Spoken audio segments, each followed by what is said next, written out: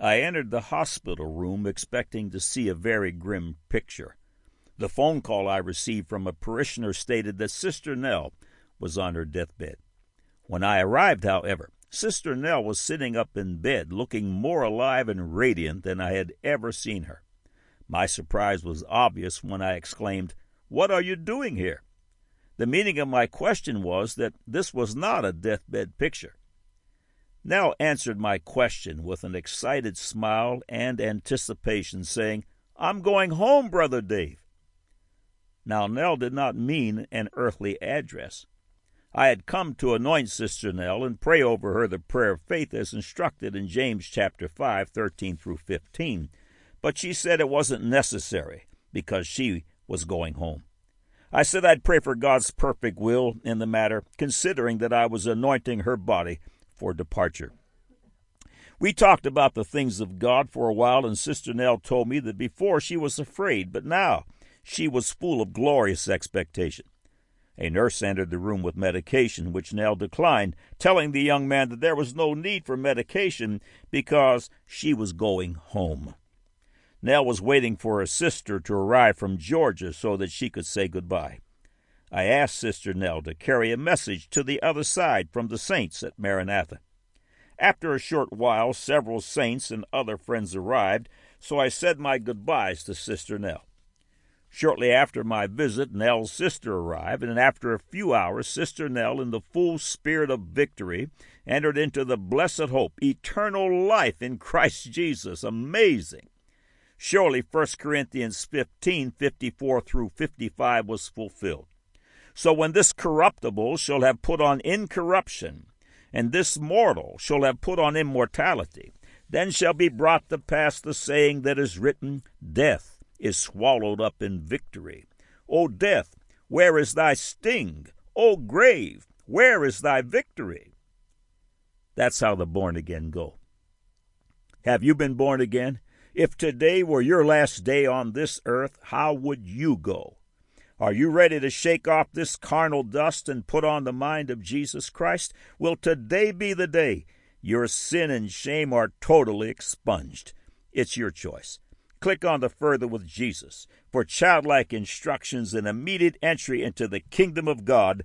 Now for today's subject. God said, Philippians 3, verse 8, Yea, doubtless, and I count all things but loss for the excellency of the knowledge of Jesus Christ my Lord, for whom I have suffered the loss of all things, and do count them but dung, that I may win Christ. God said, Job chapter 1, verse 20, and said, Naked came I out of my mother's womb, and naked shall I return thither. The Lord gave, and the Lord hath taken away. Blessed be the name of the Lord. God said, Luke chapter 12, 16 through 21, and he spake a parable unto them, saying, The ground of a certain rich man brought forth plentifully. And he thought within himself, saying, What shall I do, because I have no room where to bestow my fruits? And he said, This will I do. I will pull down my barns and build greater, and there will I bestow all my fruits and my goods. And I will say to my soul, Soul, thou hast much goods laid up for many years. Take thine ease, eat, drink, and be merry. But God said unto him, Thou fool, this night thy soul shall be required of thee. Then whose shall those things be which thou hast provided? So is he that layeth up treasure for himself, and is not rich toward God. Man said, Wow, he's a billionaire. Now the record.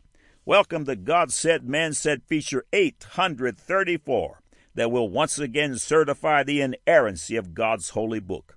All of these powerful features are archived here in text and streaming audio for the building up of the faith and as bait for the fishers of men. Every Thursday eve, God willing, they grow by one. Be sure to take advantage of 3 powerful features. 1, you have questions. God has answers. Whatever your question, type a keyword into the search bar top right and watch the screen populate with related information from Adam and Eve to quantum physics. Number 2, use the Tell a Friend feature above to send a message to someone you love. It's so quick and easy. 3. Imagine you can download nearly 305 hours of God Said, Man Said features to your electronic device. Listen to one every day. Thank you for coming. May God's face shine upon you with light and truth. God speaks to Adam in Genesis 3, verse 19. In the sweat of thy face shalt thou eat bread, till thou return unto the ground. For out of it wast thou taken, for dust thou art, and unto dust shalt thou return. Scientists were surprised to discover that the mineral content of the human body exactly mirrors that of the dirt. What they discovered was always obvious to the children of faith. We were created out of dust, and to dust we will return. It's what we do between the dust that matters. I know it initially comes as a surprise, but our earthen vessels, our bodies, are simply recycled mud. Everything with which we have to do in this physical world is basically constructed out of dust. The paper money men live and die for, just recycled mud. It reminds one of monopoly money, just recycled dirt. Keeping things in proper balance in this life is essential for a successful journey. Dr. James Johnson helped set things in order in the January 2017 issue of Acts and Facts under the heading Dung Beetles, Promoters of Prairie Preservation. Much of the feature follows. Imagine the life of a dedicated dung beetle, collecting, moving, and hoarding dung, even raising its children on it. Talk about a lowly existence. Yet from the dung beetle's perspective, it's completely normal. Dung is what its life is all about. Consider the valuable ecological service the dung beetle provides as it mundanely moves manure morsels. It uses herbivore drop manure to benefit itself and its family, as well as the habitat in which it crawls around. What is so valuable about herbivore feces that dung beetles actually fight over dung balls, energetically stealing the ball from one another, as if dung ball grabbing were an Olympic soccer game? Although often ignored or reviled, insects are cornerstones of the prairie ecosystem. They spread seeds and pollen, metabolically breaking down plants, fertilize the soil, e.g., by distributing nitrates in the herbivore manure they spread, and provide food for birds and small mammals. Not quite an inch long, the dung beetle uses its scoop-like head to roll a ball of dung sometimes as large as an apple. Once satisfied with its compacted artwork, the beetle buries it, feeds on it, and then lays its eggs in it after crafting an air hole for each deposited egg. When the larvae hatch, they finish off whatever remains of the ball. In this way, dung beetles assure themselves of a reliable diet and inadvertently distribute seeds that may be rolled up within the dung.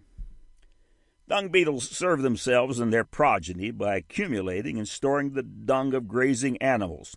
While doing so, they serve the ecological needs of their neighborhood by transporting nutritious nitrates to other locations, as well as loose seeds that get mixed in. Thus, life-growing seeds and helpful fertilizer are simultaneously distributed to new sites for seed germination. Think of dung beetles as slow-motion couriers and farmers who provide a seed-sowing service. Are these dung beetles being altruistic environmentalists caring about their native ecosystem? No. Dung beetles don't study biome ecology. They don't select seed-sowing sites to promote the nutrient dynamics of American prairies. Rather, the mutualistic symbiosis we see exhibited in prairie habitats, where cattle provide resources to dung beetles which help plant the next generation of grasses, which in turn feed the cattle, is a composite and interactive display of God's pre-planning genius in bioengineering. It is God who is multitasking on the great grassy plains, working above and below the surface to provide habitat for plants and animals while simultaneously providing for human needs. This seemingly lowly insect is but one valuable gem of God's handiwork in the plains of the Great West. We can see that even the dung beetle glorifies God, providentially promoting prairie preservation in plain view, if we look carefully at what's happening in the grass and beneath our feet. End of quote. Dung itself is recycled mud. Food constructed from the earth is eaten, its nutrients extracted by the digestive system, and the rest as dung is cast out of the body and recycled into dust. When Ehud slew Eglon, the king of Moab, Judges 3:22 reads, "And the dirt came out." Like the dung beetle who is convinced that dung, recycled mud, is the center of the universe and the thing to be most desired, the unredeemed's choice of recycled mud, money, is the center of their universe. The bigger the pile, the more esteemed, the more of life's fruits can be lavished upon themselves and their own. Like the dung beetle whose dung ball other dung beetles try to steal, wranglers of all sorts attempt to steal away man's pile of recycled mud. A world full of scammers attack, and thieves break in to steal. As is the plight of the dung beetle, so it is of mankind. It's a stark reality, but a reality that requires serious consideration. When a man dies, he will fill the hole he ate in the earth. At that moment of death, the pile of mud he has accumulated will not be his anymore. His bank account will not be his. His home will not be his. His motorcycle, car, clothing, dog, even his spouse will not be his anymore. His body will be recycled into the earth, and his accumulated pile will soon follow. Job 1:20, "And said, Naked came I out of my mother's womb, and naked shall I return thither. The Lord gave, and the Lord hath taken away. Blessed be the name of the Lord." Thank God for the glorious solution to this bleak reality. Jesus Christ calls it born again in John 3:3. At this miraculous place, the conversion process begins. Imagine the marvel of marvels, where you can turn your pile of recycled mud into eternal wealth. Even the crowns the redeemed will lay at the feet of Christ. The King of Glory frames it perfectly in Matthew 6:19-21. "Lay not up for yourselves treasures upon earth, where moth and rust doth corrupt, and where thieves break through and steal. But lay up for yourselves treasures in heaven, where neither moth nor rust doth corrupt, and where thieves do not break through nor steal. For where your treasure is, there will your heart be also." Dr. Johnson refers to the verse penned by the Apostle Paul that we quoted earlier in Philippians 3:8. "Yea, doubtless, and I count all things but loss for the excellency of the knowledge of Christ Jesus my Lord, for whom I have suffered the loss of all things, and do count them but dung, that I may win Christ."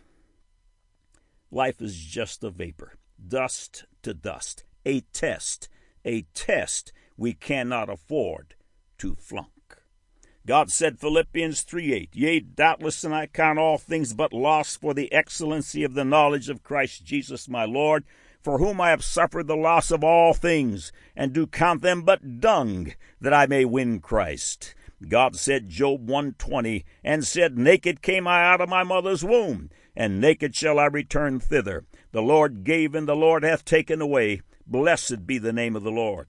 God said, Luke 12:16-21, "And he spake a parable unto them, saying, The ground of a certain rich man brought forth plentifully. And he thought within himself, saying, What shall I do? Because I have no room where to bestow my fruits. And he said, This will I do. I will pull down my barns and build greater, and there will I bestow all my fruits and my goods.